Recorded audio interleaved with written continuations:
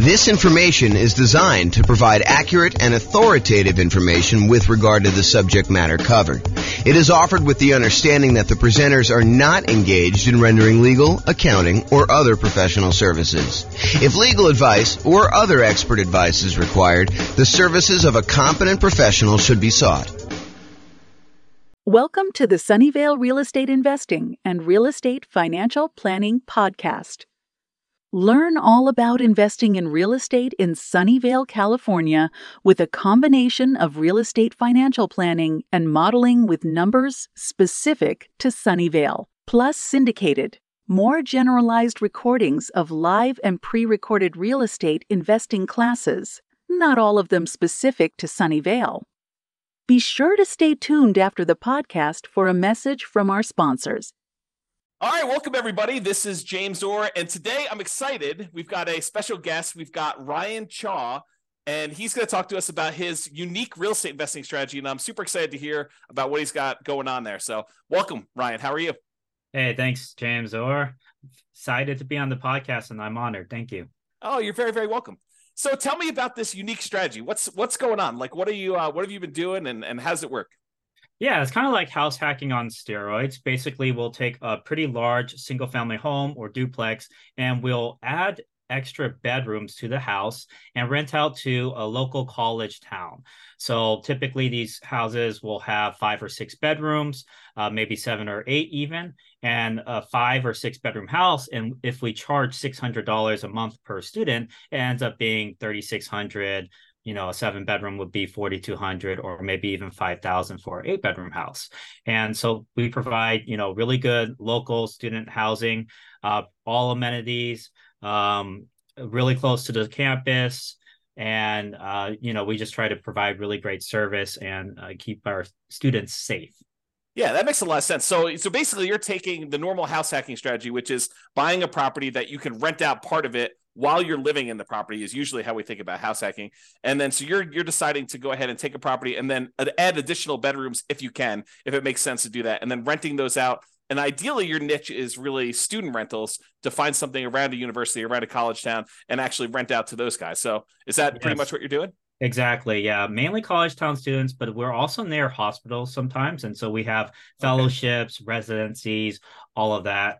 Typically, we also invest near kind of low median home pricing type areas. So that actually increases our cash flow. And typically our cash flow is anywhere from $2,000 to $3,500 a month after all taxes, insurance, and expenses on these houses. And so, I've got so many questions. So let me first start about how you're acquiring these properties. What are you doing? Are you going in there with typically 20% down? Are you doing like a 5% down where you're owner occupying them and then you're staying in one of the bedrooms yourself? Like, what are you doing to acquire them? Yeah, so I did a 25% down for the most part. I've done it where I bought like a second home and stayed in it for a bit and then rented it out afterwards. That was more of a 10% down. I kind of had to do it out of necessity because I couldn't really come up with the full 20% at that time. But then I also take out HELOCs. I might do a cash out refi, and I'm also partnering up with capital partners who are putting in the down payment for me. And then basically I do all the management work. So growing and scaling that way as well. Okay, so you're basically, so some of the stuff you're doing is you're going to go in there and you're going to put 20% down or 25% down, and then you don't have to move into the property, assuming you're not moving into a lot of these properties. Is this something you started like when you were in school, or do you start this after school? Like, what'd you do? Yeah, so when I graduated, I graduated as a PharmD from my school in Stockton, California. And I just wanted to get started as soon as possible in real estate because I knew it's the best way to create generational wealth. I had a grandpa who really killed it in real estate, and he also helped cover part of my college tuition and my brothers as well. And so I realized that, real estate's one of the best ways to build wealth for the generations. And so, I got started right away. I worked 15-hour days. I will work 6 or 7 days a week. at the retail pharmacy as well as the hospital pharmacy to just save up as much money as I can. And so I basically started off purchasing one property a year, and I kept reinvesting that cash flow. So for the first 6 years or so, I didn't take on any partners. It was all my own W-2 income as well as cash flow for my properties and equity as well. And then eventually I decided, I could go scale much faster. So I partnered up, and this year alone, I purchased 8 properties. And you're still buying them with your own credit yourself? You're partnering and you're primarily the credit guy when you kind of do those deals? Yeah, I usually do most of the marketing. Actually, I partnered with my uncle. He put up the down payment for the first 2 houses. But then after that, we ended up doing more of a 50-50 scenario because we were creating a lot of cash flow. We wanted to reinvest it. And plus, he was starting to help out and do a lot of the management piece as well. What are you doing for loans after you fill up your 10 loan spots? I assume you're over 10 at this point. I'm at 8. So okay. I purposely did that because I still want to purchase my dream home and maybe my beach house or whatever. Yeah. I want to save at least 2 just in case, right? Otherwise, you run out of loans. You can't do a conventional loan anymore. You're kind of screwed, right? Well, so what we do now is the good news is for owner occupant properties, the 10 loan limit does not apply. So you could still do conventional financing over 10. Where you get caught is if you have more than 10, you try to get your next investor property, then you get cut off. You need to go to some type of other, non-conventional type financing. Right. I did actually use my owner occupied one right now. I'm house hacking this one, but yeah, totally understand there. But yes, what we do is DSCR now. In DSCR, you can use the rental income that the property will generate as long as it covers the debt, the anticipated mortgage payment, monthly mortgage payment. You will be approved for a DSCR loan. It's like a 1.1 times usually the monthly mortgage. And are you seeing mostly 30-year fixed rate financing on those, or are they going to be some type of adjustable rate mortgage with a balloon of some type? 30-year fixed, yeah. I do 30-year fixed. My last one is 8.125%. So it's higher than the investor conventional loan, but not by much, because investor conventional loans, I think they're reaching high 7s, mid 7s right now, 7.5, 7.625, Are you using like a local bank or a national bank to do those kind of DSCR loans? This is actually a national lender. Yeah. I found them through a network that I'm part of called GoBundance. Okay. Very cool. So you said you're managing the properties yourself. And since you're renting the students, are you trying to do like the classic, get the parents to co-sign, and you're doing like a year-long lease, but they're really only there for 9 months? Like, what are you doing for handling some of those traditional student rental type issues? Yeah, for sure. So I always do a lease. If I'm in the middle of the year, I'll do a lease until July 31st. And then from there, I'll do August to August leases. Because a lot of these people who are doing like fellowships and residencies, they're really not taking much summer off anyways. Yeah. Plus a lot of grad students, they're doing research during the summer, so they still need the place to stay. With that being said, if they do not need it during the summer, they can always sublet it to another tenant, like a summer school tenant. And that happens just fine. I'm able to even help them out. I tell them, I can help you out during summer, although it is your primary responsibility. I'll help you out, and haven't really had issues not having like somebody not being able to find a subletter. Like I would say 9 times out of 10, they're able to find a subletter. And so are you co-signing? I would say it depends. So the kids have several ways to pay the rent. They could take out student loans. They can take out, might have financial aid. They might have a job. The most common way is their parents are covering the rent, right? Mm-hmm. So if you have the parents covering the rent, in that case, I will have them co-sign. And what's great about this method is you never have to deal with unpaid rent, because what parent is going to just stop paying rent for their kids' lodging, right? Yes, likely. Well, I've known some crazy parents out there. Maybe you find one that's willing to let their kid go. As long as they have a good relationship. Okay, so that's awesome. So you're not really having the need to do the co-signer if you're getting student loans or financial aid, because you think if they demonstrate that the financial aid has a section for room and board, which is the case in a lot of cases. I've even had somebody who paid the full year, never stayed at the house, but the financial aid was covering it. So said, might as well take it. Are you collecting the entire lease amount up front then, or are you collecting it as they pay out with the student loans? I don't even know how student loans work anymore. Yeah, so it's due on a monthly basis still. Okay. Yeah. And does the student loan stuff come out like all in one lump sum, or does it come out in Yeah, like usually monthly? it does. So come out like for the fall semester, there'll be a one lump sum, and then there'll be a lump sum for spring. Usually, it's around August timeframe or so that they'll get most of the funds, Okay. or a And little like, bit before. what's a typical like price of house you're doing with this strategy in your marketplace? Yeah, so where I'm investing now, I invest in California and out of state. So I have five in California. I have eight of them or nine of them out of state, one in Alabama, eight in Ohio. So the price in Alabama was 210,000. We're renting that out for 4,200 ish, a little bit more. I think 4,250 Okay. per month. And then for Ohio, I will buy the first one we bought was 210,000, and we rented that out for $3,750 per month. So the Okay. cash flow on that was around 2,300, 2,500 a month. And the cash flow on the Alabama one is around I think it's a little bit over 3,000 a month or so. Okay. And when you're qualifying for the loans, is the lender using the student like the student rental income, or are they using more of a traditional rental income in order to qualify for the loan? Yeah, so that's a very good question. So if you do a DSCR type loan, to get qualified, they will estimate what the market rent is. They're not going to assume that you're going to rent by the room. And sometimes, like if you do a refinance through a DSCR, they prefer to have a traditional lease. So you would Okay. have to have everyone sign on like one lease. But for conventional, they're actually okay doing a refi and taking 75% of your rental income. Usually 75, sometimes 100% if you actually report it on your tax returns. And as long as the conventional lenders, usually this is in most cases, as long as they see 1 year leases, they will still take that rental income.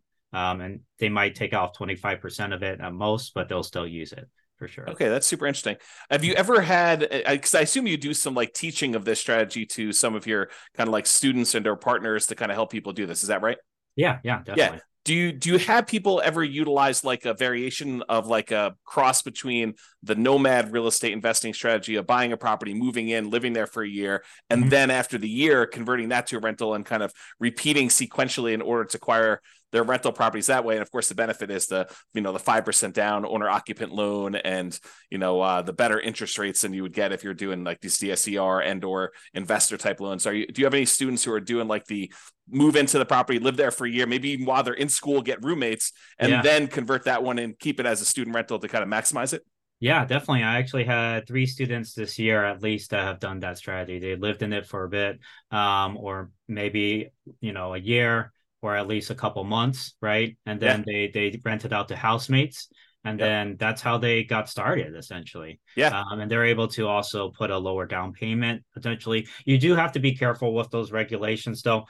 Um, Generally, you do have to stay in it for a year, right? Yep. Unless you have a really good reason not to, like you lost your job or you're Sure. switching jobs, or maybe you had your mom you had to take care of who's sick, whatever, right? But generally speaking, yeah, if you do a house hacking strategy, you want to stay in it for a year. And I'm actually doing that myself right now. This house that I'm living in, I have four other roommates or four other housemates, Yeah. and so my rental income on this one is 3,650 per month, and my mortgage payment is 2,300, and I'm in Sacramento. So So 3650. So you're getting like $910 on average per roommate, essentially, in order to have someone living in that property. Is that about right? yeah, exactly. So 965 for the largest room, 850, 870, and then 830.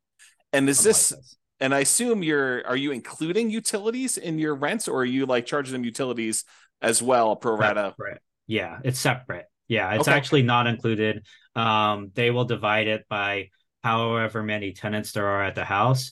But I will cover the vacant room. So if there is a vacancy, I will cover the utilities for that one room. But like, let's say there's five people at the house, the bill is, I don't know, 400 or something like that. Each person would pay maybe $80 a month for utilities. Okay. Have you Um, had any issues with filling a vacancy like mid semester or anything like that? Or like if you don't fill it before the start of a school semester, it's a little harder to fill or anything like that? That's actually a great question as well. So a lot of people worry about that, but that's actually not the case, because there's always people coming into the college. In Mm-hmm. fact, around now, September, October and November, you'll actually see a lot of international students coming in because they just had their visas approved. Okay. And visas, they get approved anywhere from, during the summer all the way until like December, basically. So you have all these students who are coming in finally after their visas approved and, getting started in person learning right away. But before that, they had to get all that situated. So you'll see a lot of people coming in like that. Also, if you're close by a hospital, it really doesn't matter Yeah. what the timing is.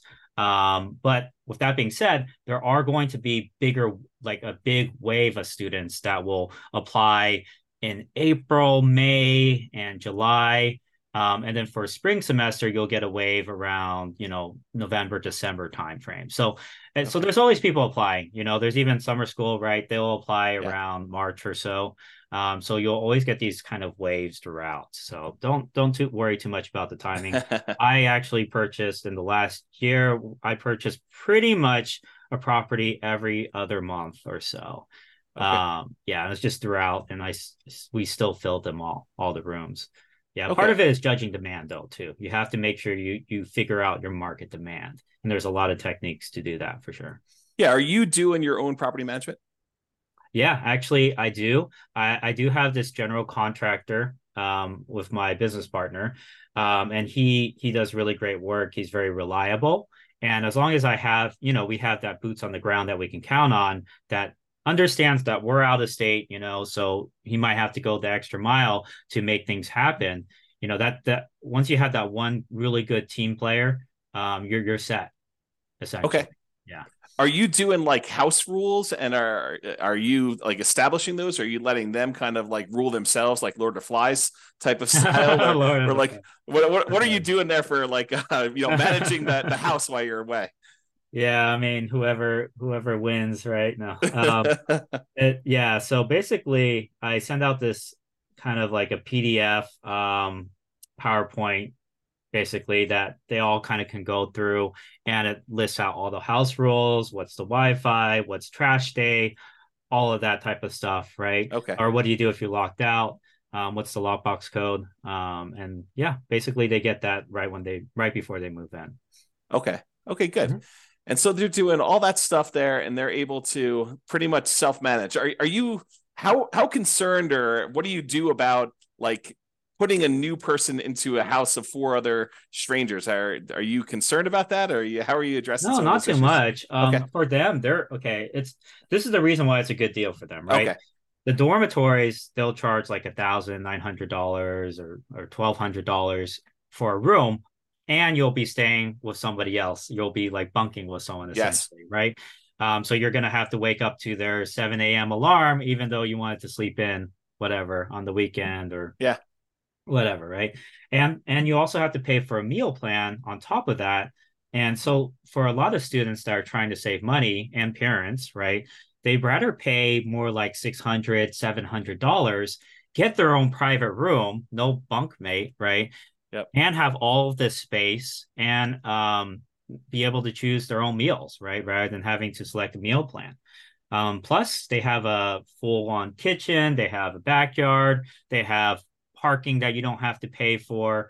They don't have to climb like 3 flights of stairs to get to their dorm room, right? So it's very convenient for a lot of people, and it saves a ton of money. You're paying half the price for a lot more privacy. Yeah. And so that's just, a lot better. When I was in the dorms, I shared the communal bathroom was with 30 other students. Yeah. So it definitely is an upgrade from that. Yeah. So do you keep a certain ratio of beds to baths? Are you doing like, hey, no more than, like 2 bedrooms per bathroom? Are you trying to keep a ratio of that when you're buying the houses? So the max number of bedrooms that can go to a bathroom is 3 to 1 typically. Okay.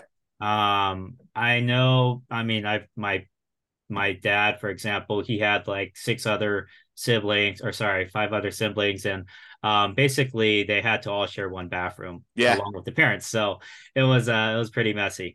But in most cases, people are willing to share with just like 2 other people. They just have to coordinate the shower schedules. And honestly, most of them aren't home. They're usually in class or in lab or studying at the library, right? And Right. so they're only using the restroom to shower and sleep, essentially. Okay, interesting. Mhm. So I know and I'm sure this varies market to market. And I'm sure you do some research on this. In my particular market where I happen to live, we have a occupancy law. It's called Yeah. it's called the 2+1 rule. And so you can only have two people plus one additional person, the two unrelated. So two Yeah. plus one unrelated person living in a particular property. Are you like checking that as you go and do it, or is student housing like exempt from that rule, or what are you doing about that? Yeah, no, for sure. That's a very good question. We always have to bring that up because in certain markets they'll have these ordinances and they'll actually have cases where, student potentially was kicked out because the occupancy limit was Mm-hmm. breached. So it's really important to be aware of the laws in your market. But Yeah. with that being said, there are exceptions you can have. So there's Mm-hmm. something called like a change of use permit, where you can change the use of your house from maybe a single family home to a boarding house or a rooming Yeah. house. There's also a variance, zoning variance. So you could pursue that and get yours basically as a special exception since we're so close to the school, and we're bringing in professional students. Can we go ahead and do this? So the other thing to keep in mind is that limit is per unit. So if you have like a duplex, you can still have, let's say there's 3 unrelated per unit, then that's 6. If Yeah. there's 4 unrelated, that's 8. And sometimes even, for example, University of Alabama, I know if you invest near there, they have this kind of zoning directly around the school that has up to 5 unrelated. And then Yeah. past that zone, basically, I think it's 4 unrelated or something like that. Okay. But yeah, you have to make sure you're keeping up with the zoning laws. But what I would do is contact a local real estate attorney and say, hey, this is what I want to do.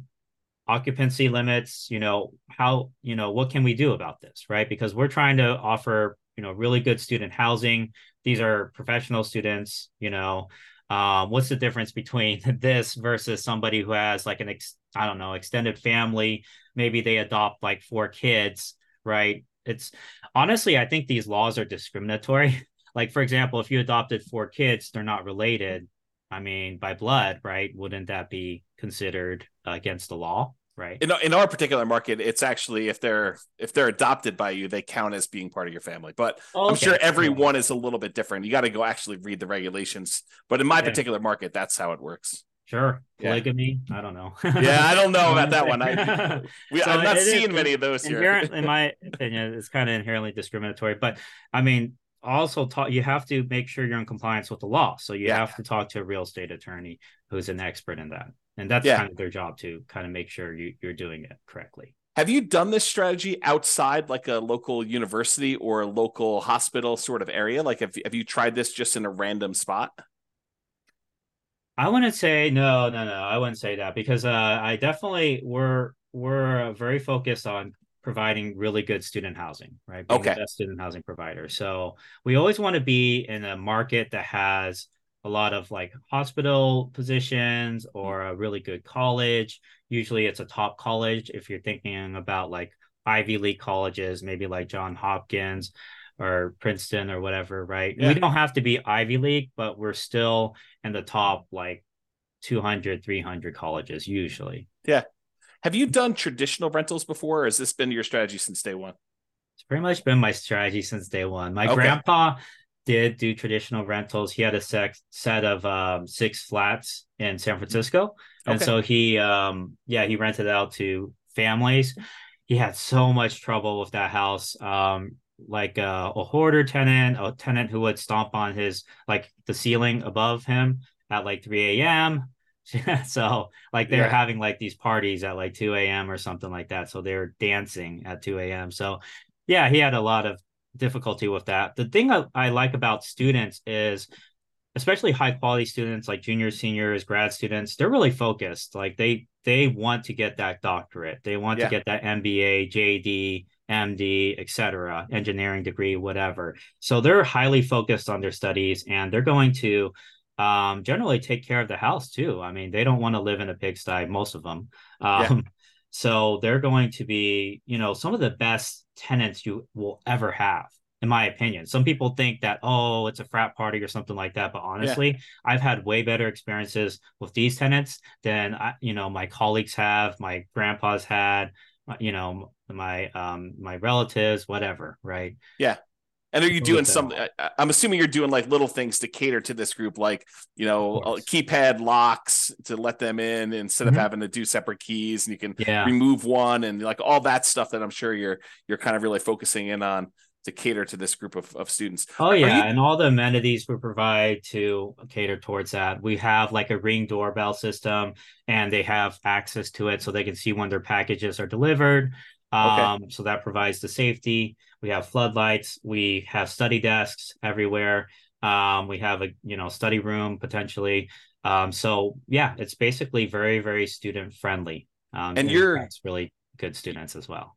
you're furnishing the house to kind of get it ready for all this stuff. So you have like the central living room's got a TV and a couch and like furniture in there and study desks. I'm sure you just talked about as well. So you're doing a little bit of furnishing. What does it typically cost to furnish a student rental like this? Oh yeah, that's a great question. So it depends on what your budget is. You can Yeah. furnish a whole house for less than $3,000 or less than 2,000 even. If you Okay. go to like, let's say Facebook Marketplace, you can find kind of cheaper mattresses around $300 per full size mattress. So if you get like six of those, that's maybe like 1,800, and then the rest of it you get on Facebook Marketplace. That would be 2,500, for Okay. example, for a six-bedroom place. But it's kind of up to you if you want to do what I do, and I kind of invest in really good furniture. I mean, it's cost effective, but it's also really good. Yeah. I go to Amazon, Walmart, and Target and Home Depot. Those are kind of like my go-to places, and Lowe's Yeah. as well. And then for kitchenware, you can actually save a lot of money on that. You don't need a fancy kitchenware set. You can just go to the Dollar Tree or the 99-cent store, and all the utensils will be like $1, right? Or plates Okay. and cups will be $1, but it's still really good quality. Like I use it all the time, Yeah. my house. So like the amount of furnishing you're doing, you're providing like a bed, a clothes dresser or something like that in their rooms, the couch in the living room. I'm sure. Are you doing a TV? No, You're, actually, you're not I do providing a not TV do at a all? TV. Yes, that's up to them if they want to bring in their own TV. I want to encourage studying, right? I want this to be a very Okay. good, You're quiet, the studious landlord environment that for wants them to people. graduate. Yeah. Oh, that's No, pretty no funny. beer pong, Okay. Yeah. But I So mean, it's up to them. If they want to bring in the TV and do that, that's fine as well.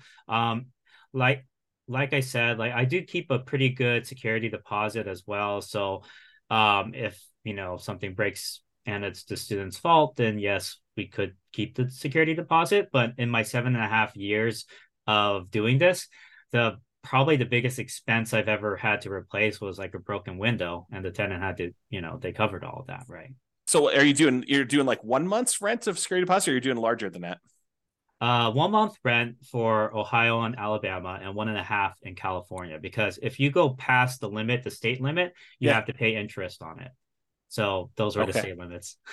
And so you're doing the maximum whatever you can in that particular marketplace after Uh, talking to the local attorney. yeah, I gotta look up California, but it was 1.5 last time I checked, I So when believe. you help your students do this, are they doing it in their local marketplace? Or are you just saying, hey, look, these are the 5 markets we've determined are really good for doing this. And I don't care where you live, you can go invest in these markets. They're better for this particular model than other places.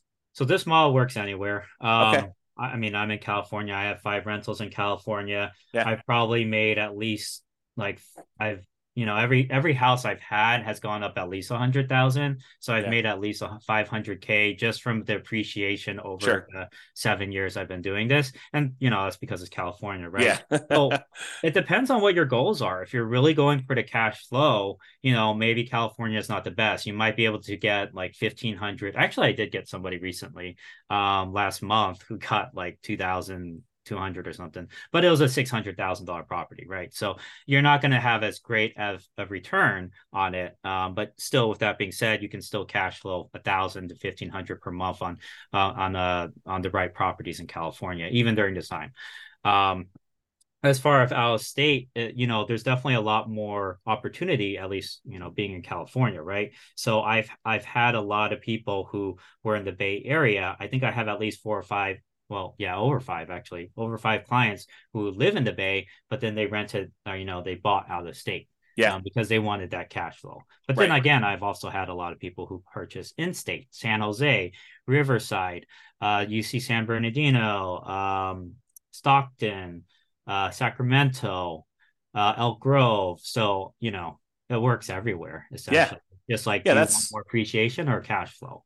totally. No, that totally makes a lot of sense to me. Hey, are you like really comfortable with your deal analysis? Like, if I really drill into some of the questions about how you analyze deals and ask you some questions about stuff, how comfortable are you with that? Yeah, sure. Go ahead. Okay. Yeah. Yeah. So when you do your deal analysis, what are you using for your vacancy number?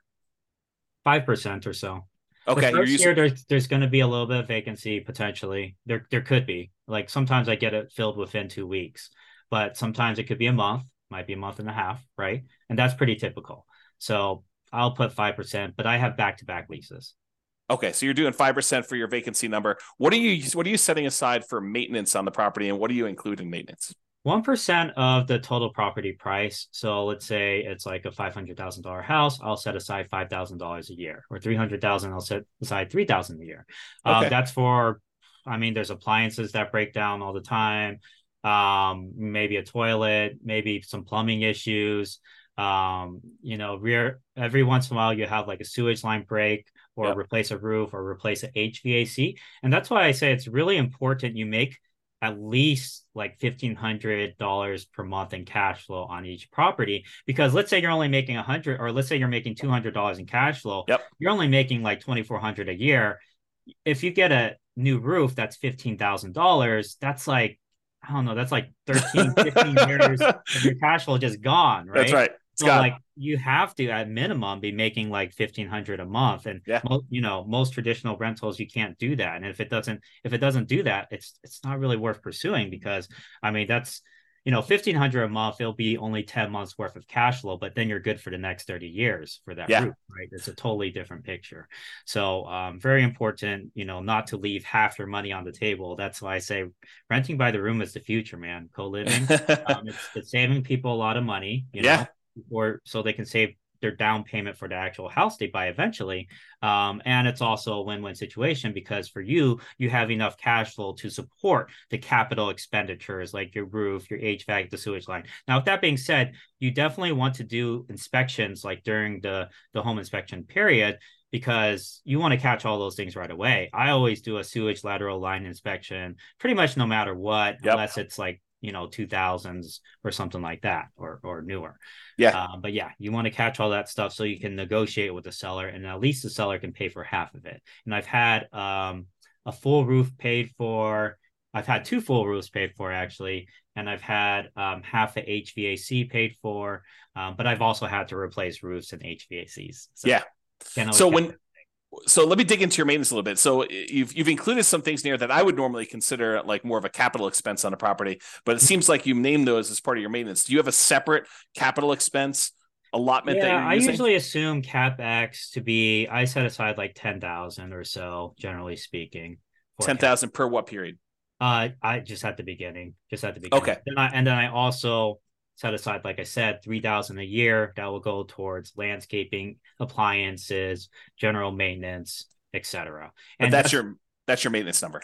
Yeah, exactly. Yeah. And that's like, what you get from taking all the expenses that I've had over like 5 years, or well, it's been 7 years now, but I did an average over 5 years, and I just divided and set, and it turned out to be around 3,000 per house ish. Okay. Yeah. And how often are you doing paint and carpet? How many turns do you typically get out of paint and carpet with a student rental? Oh yeah. So at the beginning, I might replace some of the carpet if it's really messy. What's nice is LVP, right? Is $3 to $4 per square foot. That's actually really, really, really cheap. Yeah. I mean, a bedroom will be maybe 120 square foot. That's maybe 360 for materials. Your guy charges labor. It might be, I don't know, 600, 700. I mean, it should be, but it depends on who you use, obviously. If you have somebody with a license, they might want to charge more. But you can have a handyman replace flooring. Okay. And so now going back to the deal analysis part, so we kind of got a better understanding of maintenance and CapEx and how you break that down. So as far as your personal expenses as being the owner of the property. I understand long-term rentals really, really well. I don't do any student rentals. What other expenses do you have on the property that you don't typically have on other rentals? Are there any utilities you're paying? What is considered an additional expense that you don't normally have on like these long-term rentals? It's very similar. The utility bills will be higher, but it's divided among the tenants, right? Yeah. So you're still not paying it. As far as maintenance, you do have to counsel them to do certain things that maybe somebody who has lived at a house for a long time might know. But with that being said, even traditional long-term renters, they don't know things, you would think they would know. But anyways, there's certain maintenance things like any type of grease, like you're frying up bacon or whatever, you want to solidify it and you pour it into a fat trapper, and then when it solidifies, you put it in the trash can. Otherwise, if you pour it down your kitchen sink, that thing's going to clog, right? Yep. Same thing for hair in showers. Happens all the time, right? Got to get a hair catcher. I also have a kitchen sink hair catcher as well, that I purchased that they can, clear out when the hair gets high. But if they don't do that, I would say 6 to months in, you'll probably have some sort of the shower's backing up. What do I do? Kind of call, right? So you have to train them how to do these things, and it's all part of kind of like the move-in instructions / house rules. Are they mowing the lawn at your properties, or are you doing that as a service for them? No, I do it as a service. So I pay for landscaping. I think the landlord generally should pay for landscaping, but I did have a group of students who are like, "Oh, can we save money in rent if we maintain the yard?" Yeah. And I was like, "Yeah, sure. Why not?" So we knocked off $20 per student or $15 per student, and then they maintained the yard for us. So we didn't. Okay. And so they're doing lawn mowing. Or you're doing lawn mowing in most cases, except for that one kind of road case where they're doing that one exception in like 7 years. Yeah. What's your lawn mowing usually run you? 60 to 90 a month. Okay. Yeah, if it's like more complicated, really fancy, like trees everywhere and all that, it might be more like 110 or 100. Yeah. And what are you doing for like snow removal? I'm sure Alabama probably doesn't get much snow. I don't know where you are in California they get snow, but Ohio you do, right? Yeah. So definitely they're not. So I do provide a snow shovel, for projects, but the shovel, or you actually provide snow removal? Shovel and snow removal. So it depends. Like there's a huge blizzard, right? Obviously, I don't want the kids going out and shoveling snow. I'll tell them that, But if it's light snow, they can kind of help remove the snow from at least the front of the house. But with that being said, like if there's a blizzard and it's really bad, we'll get a snow removal guy out there. Okay. And so you're kind of manually managing all these things remotely? Like yes, but I do also have VAs, and very soon I'm going to have an executive assistant. And we created SOPs, a scope of work for them and everything already. So they're going to be taking on that project sometime next month or so. Just because it's out of state and everything, sure. I'm like, it's nice to kind of offload some of those projects to other people. Yeah. Okay, that's really cool. So based on like the numbers you've gotten there, when you run your analysis, are you doing like a cash on cash analysis for your properties? Like, are you determining the cash number? Would you know what your cash on cash typically runs for these for you and your students in general? I don't need to know yours specifically. Right. So a lot of times it'll be above 20%. So like, I would say, maybe on the low end, 20%, but on the high end, we've hit like 50% cash on cash returns. I know it sounds like, is that real? It kind of raises red flags, but we've made that in some of our properties. Yeah, and when you do your calculation, I'm assuming you are taking into account vacancy and the maintenance numbers that we talked about, and I assume the CapEx numbers you're talking about. Yeah, you always have to take into account all of that. Yeah. And utilities and stuff like that for those. So yeah. Okay, good. So it sounds like there's some pretty good returns to be made here. And at those rates, I mean, paying off the property is can be accelerated if you decide that's your strategy. If you want to go and reinvest things and pay down your loans, or you want to acquire additional units in parallel, I guess you could do that too. You save it for down payments. And exactly. I actually paid down my very first property and then sold it for $437,000 to buy 7 other properties. So you re-leveraged. You basically went in, you bought properties, let it appreciate because we were in a very bull market, with the market going up last 10 years or so. That was my first house too. So 7 years ago. So significant amount of equity on that one. Yeah. And then you went and sold it, and then did you 1031, or did you just kind of take the money, pay the taxes on it, and then go out and redo it again? Yeah, I would recommend 1031 if you can, but it did require reinvested all of it, and I wanted cash available because we know, the economy. No one knows where the economy is going, Sure. but it's good to have cash on hand. So I Yeah. wanted that cash, so I was like, okay, let's just do this instead. Yeah. Are you a big reserve guy? Like, do you think a lot about reserves when you do your Oh rental yeah, property stuff? oh Okay. yeah. I always 100,000 in reserves. Where I'm at right now, at least 100,000. Otherwise, it's like, you know, I've seen a lot of stuff go down in houses right after Yeah. 7.5 years. When I guess like at the beginning, if you have like up to four properties, you could probably get away with like 25, 30,000 in reserves or so. Um, Unless you want to put everything on a credit card. And there are business credit cards, by the way, that'll do 0% for a year Sure. if you're worried. And there's also HELOCs as well, which you don't have to take out until you use it. But so I have all that. But then when you really scale, it's really important to keep a lot of capital in your pocket just because there's just things that come up. Yep. And I would say when you hit 10 properties, I would recommend having a good 80 to 100,000 kind of just as cash. So Or maybe as a HELOC, yeah. So you think of it in terms of a fixed dollar amount and less so in terms of like the number of months of the actual expenses you have on all of your rental properties combined, like like 6 months of reserves as an example versus your $25,000 in your account. You like to think of it in the dollar amount? Yeah, I usually do. Okay. I think about what I might have to eventually replace on each property as well. Sure. Right. And so Yeah. all of that kind of goes into deciding how much should we keep in reserves. Okay. So you're merging reserves with your CapEx account. Yeah, yeah. So Okay. a couple of reasons too, like, when and we've seen this recently, right? Banks are what do you call resolvent? What do you call it? They're insolvent. Insolvent. Yeah. Yeah, that's the word. Silicon Valley banks that we're talking about. Right, exactly. And that's just how the banking system works, right? If everyone wants their money, they don't have it, right? Sure. That literally is the definition of modern day banking. So, what happened in 2008 is all these people who took out HELOCs and all those banks started demanding, all that money back, right? And so one thing we're doing is pulling on some HELOCs, and we're okay paying some of the interest on that, Sure. just for the peace of mind to have that Yeah. liquidity, right? Because It's if you almost like pull it out and you put it in another bank, now they can't close the account. But if you paid off that HELOC or you don't use that HELOC, they can just decide to close that account. totally. It's actually written in the HELOC contract in most cases too. So Yeah. yeah. Yeah, If you're a totally. real estate investor, keep that in mind, especially during these times.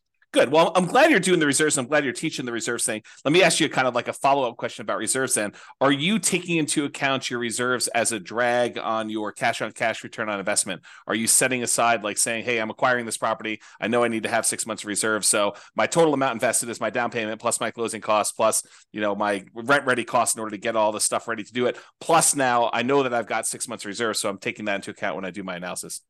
No, I'm not including that in the cash on cash return if that's what you're Yeah. asking, because I'm not dividing by 100,000 in reserves. I'm dividing by the down payment plus the closing costs plus the renovation costs. Yeah, and I guess when you have 100,000 that you're spreading out across 10 properties, you probably wouldn't allocate the full 100,000 to a new purchase anyway.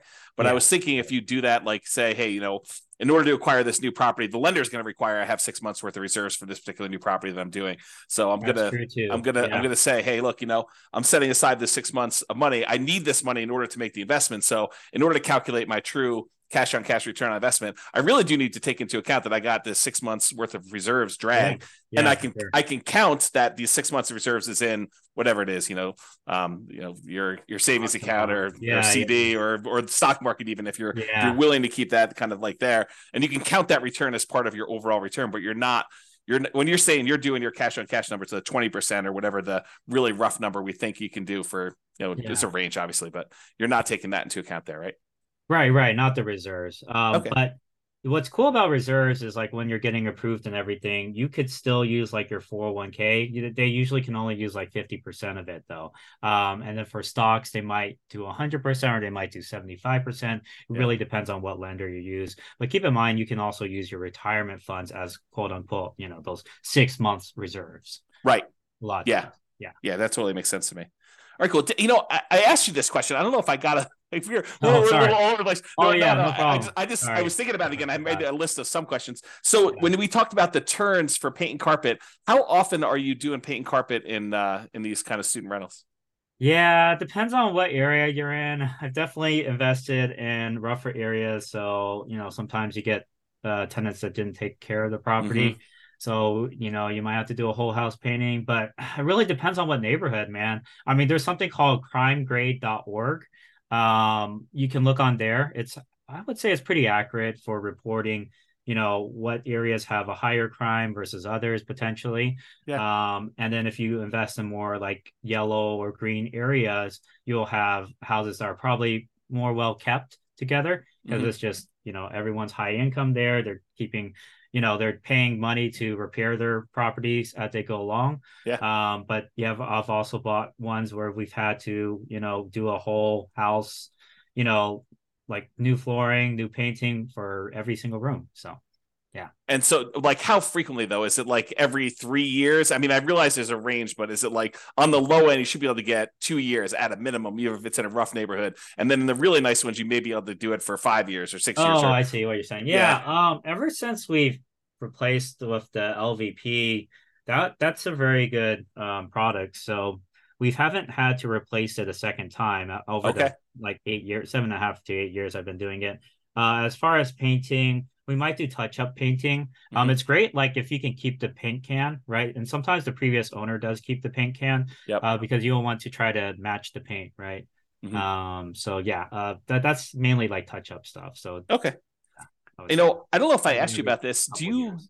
Do you have Yeah. any parking issues, or do you like issue parking Yeah, that's spots? a good point. Yeah. So one thing I don't do is invest in HOA neighborhoods because HOA is another level of government. They could say like literally, hey, we don't allow renters anymore. And they could be Okay. like that, because Yep. they're fast with their decisions, and it's Mm-hmm. not like the city where they have to go through this whole approval process, right? So I never invest in their HOA because they could limit parking spaces, all that type of stuff as well. And so it's really important for me to make sure when I purchase a property that there's enough um like street parking available, or maybe there's a large pavement or garage that I can park a lot of cars at. But Okay. I always assess that. It's very important to look at that. And usually I try to have enough parking for 5 cars at least. Okay. But with that being said, I'm so close to the school that I would say half the students will either bike or walk or take a shuttle. And Okay. that's another good point. If you're nearby a shuttle stop, that's a huge um, benefit as well for safety. Okay. If you can buy near there. How are you dealing with two related issues in my mind, at least? How are you dealing with mixed gender in the houses? Like, is it all boys, all girls? Are you don't really care? They're adults, they need to take care of themselves. And Yeah. then the second follow-up question related to that is, how do you deal with boyfriends, girlfriends staying over at the properties? Oh, that's a great one. The default is co-ed. The default will always be co-ed because it's 50-50 essentially for Yeah. females and males. But with that being said, there's a lot of different cultures out there. For example, like Indian culture, the girls aren't supposed to be living with their guys until they're married. That's Mm-hmm. just cultural Yeah. things, right? It's a cultural restriction. So, for those, tenants, they'll say like, we prefer to stay with other females. And so it's really important. You're not like being discriminatory. So like in Right. your ad, you cannot say like females only at this household, right? Right. That's discriminatory. Yeah. But you can say like, hey, we have a group of girls that want to stay with other girls, can we match them up? And so I'll have like one house that's like, I'll put all the females at the house because they all want to stay at an all female house, Yeah. right? And obviously we work it out together with them and everything. And then I'll have a co-ed house. I'll have houses that are all guys. Well, I just try to figure out how to best match them up because Yeah. I kind of have a little bit of a questionnaire, like what kind of roommate do you want to stay with? Do you prefer co-ed, Yeah. all females, whatever? And then I'll match them up accordingly. It's kind of like how colleges will do that, like freshman year. What are your what qualities in a roommate are you looking for, right? Yeah. So, And so you're doing that level of like almost selection and yeah, pre-screening for yeah. your It's on tenants? my Google form. I have an intake form. Okay. What year of you, what Hmm. are your preferences, what room are you preferring, a larger one, the smaller one, all of that type of stuff. Oh, move-in date, of course. So all of that information's on the Google form that I sent out. Okay. Are there any questions I didn't ask that like you normally get that are like, hey, I'm gonna do this thing, but what about this thing? You know, like did I miss any crazy ones? I would say no. I mean, I think you were very comprehensive for sure. I would say the keys to success in this industry Yeah. is definitely, I think in general though too, is I think there's always three elements to real estate. The Hmm. first one is the numbers, like getting the math right, getting the deal correct, making sure you have your ROI and all of that. The second one is teams. So making sure you really establish a really good team in whatever market that you're investing in, right? Um, and then the last one is, oh shoot, I'm trying to remember which one it was. That's all But you need. yeah, I mean, You need your there's a numbers in lot your of things. team, then you're good. Right. But oh yeah, capital. That's the Yeah. last. So those Okay. are the three barriers.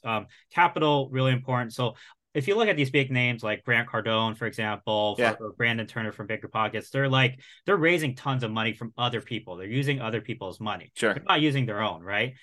That's how they scale. That's how you scale. You have to have a source of continued capital, whether it be your W-2, whether you have capital partners, whether you use creative financing by tapping into equity on your house. You have to solve the capital barrier because number one thing people say when they ask to buy a house, they say, "Oh, I don't have enough money." Well, you have to figure out how to get that money. Then you have to beg, borrow, steal, and that's the phrase, right? Right. You have to solve the capital problem. The second one is the team problem, which is you got to have people you can rely on. And then the last one, like I said, was the deal problem, like making sure the deal. You have to know the numbers, you have to know the math, you have to be able to anticipate when you have to, potentially replace something down the road, anticipate potential problems on the house down the road based off of what you're seeing from the inspection, like red flags and all of that. Yeah, totally. That's great. So when you like help your students out, like what are you doing? Is it a standard thing you're doing? Do you have like a lot of variation? Is it like coaching? Is it just information? Like how are you assisting your students? Mm-hmm. Yeah. So for those who are interested in student housing or creating a student housing business for themselves, I provide a 6-month program. It's one-on-one coaching through Zoom, just like this. And it's 30 minutes to an hour calls, usually every other month or every other week. Sorry. And at the beginning, we kind of meet weekly as well. And we just go A through Z. Um, Market demand or market analysis, deal analysis, renovations and negotiations, marketing, and then how to create like a management system for it as well. Okay. And yeah, all of that all rolled into kind of like a 6-month program. And I've had over 50 clients. I want to say we've been in at least 20 different states already, all Nice. across the US. And, you can invest locally. I would say at least 75% of my students invest locally. Okay. And so I've had like at least, I think I had like 12 clients in California. I've had clients all over the US for sure. So it Okay. works in Awesome. every market. Well, that's really cool. So yeah, I definitely appreciate you coming on. Is there any last minute thing you want to do? I'll definitely put the link. You have something for people that are interested in learning more about this. I'll put that link in there. Did you want to put out a web address or a phone number on the Oh yeah, audio as yeah, for well? sure. Yeah. Yeah, so my the best way to reach me if you're interested in student housing, I provide this free PDF guide that kind of gets you started on it Yeah. and shows you it compared to other methods. That's at www.newbierealestateinvesting.com/guide. So that's www.newbierealestateinvesting.com/guide. And newbie is spelled NEWBIE. And you'll also get, if you sign up for that PDF, you'll get regular emails from me about all the mistakes I've made, some of the things I'm doing currently, some of the strategies I found work really, really well. And yeah, it's just free information. That's awesome. I do appreciate it, Ryan. And yeah, thanks again for coming on and sharing all of your knowledge about this student housing stuff. I think this is a great strategy for those that definitely are having some challenges doing cash flow in their marketplace, with home prices having gone up really rapidly in the last decade or so. And interest rates are up a lot in the last year and a half. And rents are up, but not quite enough to kind of counteract those really high prices and those really high interest rates. So this is a great strategy, great solution for someone who's struggling to get cash flow. And, for doing a little bit more work. I don't think you're up all night doing your management of your student rentals, but it's probably a little bit more than just a regular property management job, but not that much up more. Until last month, I was still working my pharmacist job at 32 hours. So I was doing it all on the side. Yeah. What do you think you put in, on average for a typical property? Like, what's a typical property management month look like for you in terms of just time? Beginning? It depends if it's at the beginning or later on, right? Yeah. But at the beginning, probably 3 or 4 hours a week or so, just, to go through that whole process. But once you have your tenants in and everything, less than 2 hours a week. Yeah. Average. So you're trading a little bit of time for a lot more cash flow on your rental property. And so you could almost say, look, cash flow on this property, if I wasn't doing this, would have been whatever it is, $200 a month. But because I'm doing this little extra work, now I'm making an extra $1,000 or $1,500 a month in cash flow on this. And you divide that by the number of extra hours you work, and you're still making, whatever it is, $200 an hour. I'm just making numbers up. The return on time invested is insane for leveraged assets, right? So think about this way. If you get 4 of these properties, they're cash flowing $2,000, $2,500 a month, you could be this is not everyone, right? It'll depend on your market. I got a caveat, but you could very well buy 4 properties, making $8,000 to $10,000 a month in cash flow. And how much time would you put in? Let's say it's 2 hours per property times 4 properties. You're putting in 8 hours a week, one work day to make $10,000 a month. Yep. Right. It's not bad at all. You do that, you acquire your 4 properties, especially if you do something where you live in the property. You don't even have to have the roommates the first year you live in it. You literally can live in the property just yourself. Not rent it out at all. Then when you move out at the end of the year, then you convert it to a student rental, and you put 5% down each time you acquire one of these with a conventional loan, or maybe even nothing down to a USDA or VA loan, or 3.5% down FHA in the first one. And then you got these, for 20% down on one property. If you do it over 4 years, where you put 5% down each time and move into the property, live there for a year, and then convert it to a rental for the amount of you had for one down payment on one rental property. Now you acquired 4 of these, and you got $8,000 a month in cash flow. If you can do the $2,000 from the rentals, and you're done. A 4-year process, you acquire it all, and you're ready to go with your student rental empire, and you do a little part-time until you get a little bit more cash flow. Then you hire the property manager. You hire a VA or two to kind of oversee the whole business for you, right? Yeah, exactly. Work on that team, right? So it's only those 3 things, right? Get the math down, get the capital problem solved, and then get the team problem solved. The system/team problem. Yeah. That's awesome. Well, I really do appreciate it, Ryan. Thanks so much for coming on. It's been great having you. Thanks so much. Bye-bye for now. Thanks, James. With home prices up, mortgage interest rates up, and rents up, but not quite enough to counteract the higher prices and interest rates, cash flow on rental properties in Sunnyvale is harder than ever. Book a call with the Real Estate Financial Planner to apply our proprietary 88 strategies to improve cash flow on your rentals. See the show notes for a link to schedule your call and improve your cash flow today.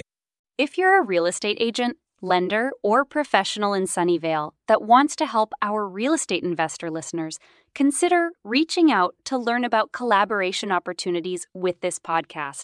We'd love to add more value to our listeners by having you assist our investors buy, sell, and finance their real estate investments. See the show notes to schedule a call to discuss collaboration opportunities.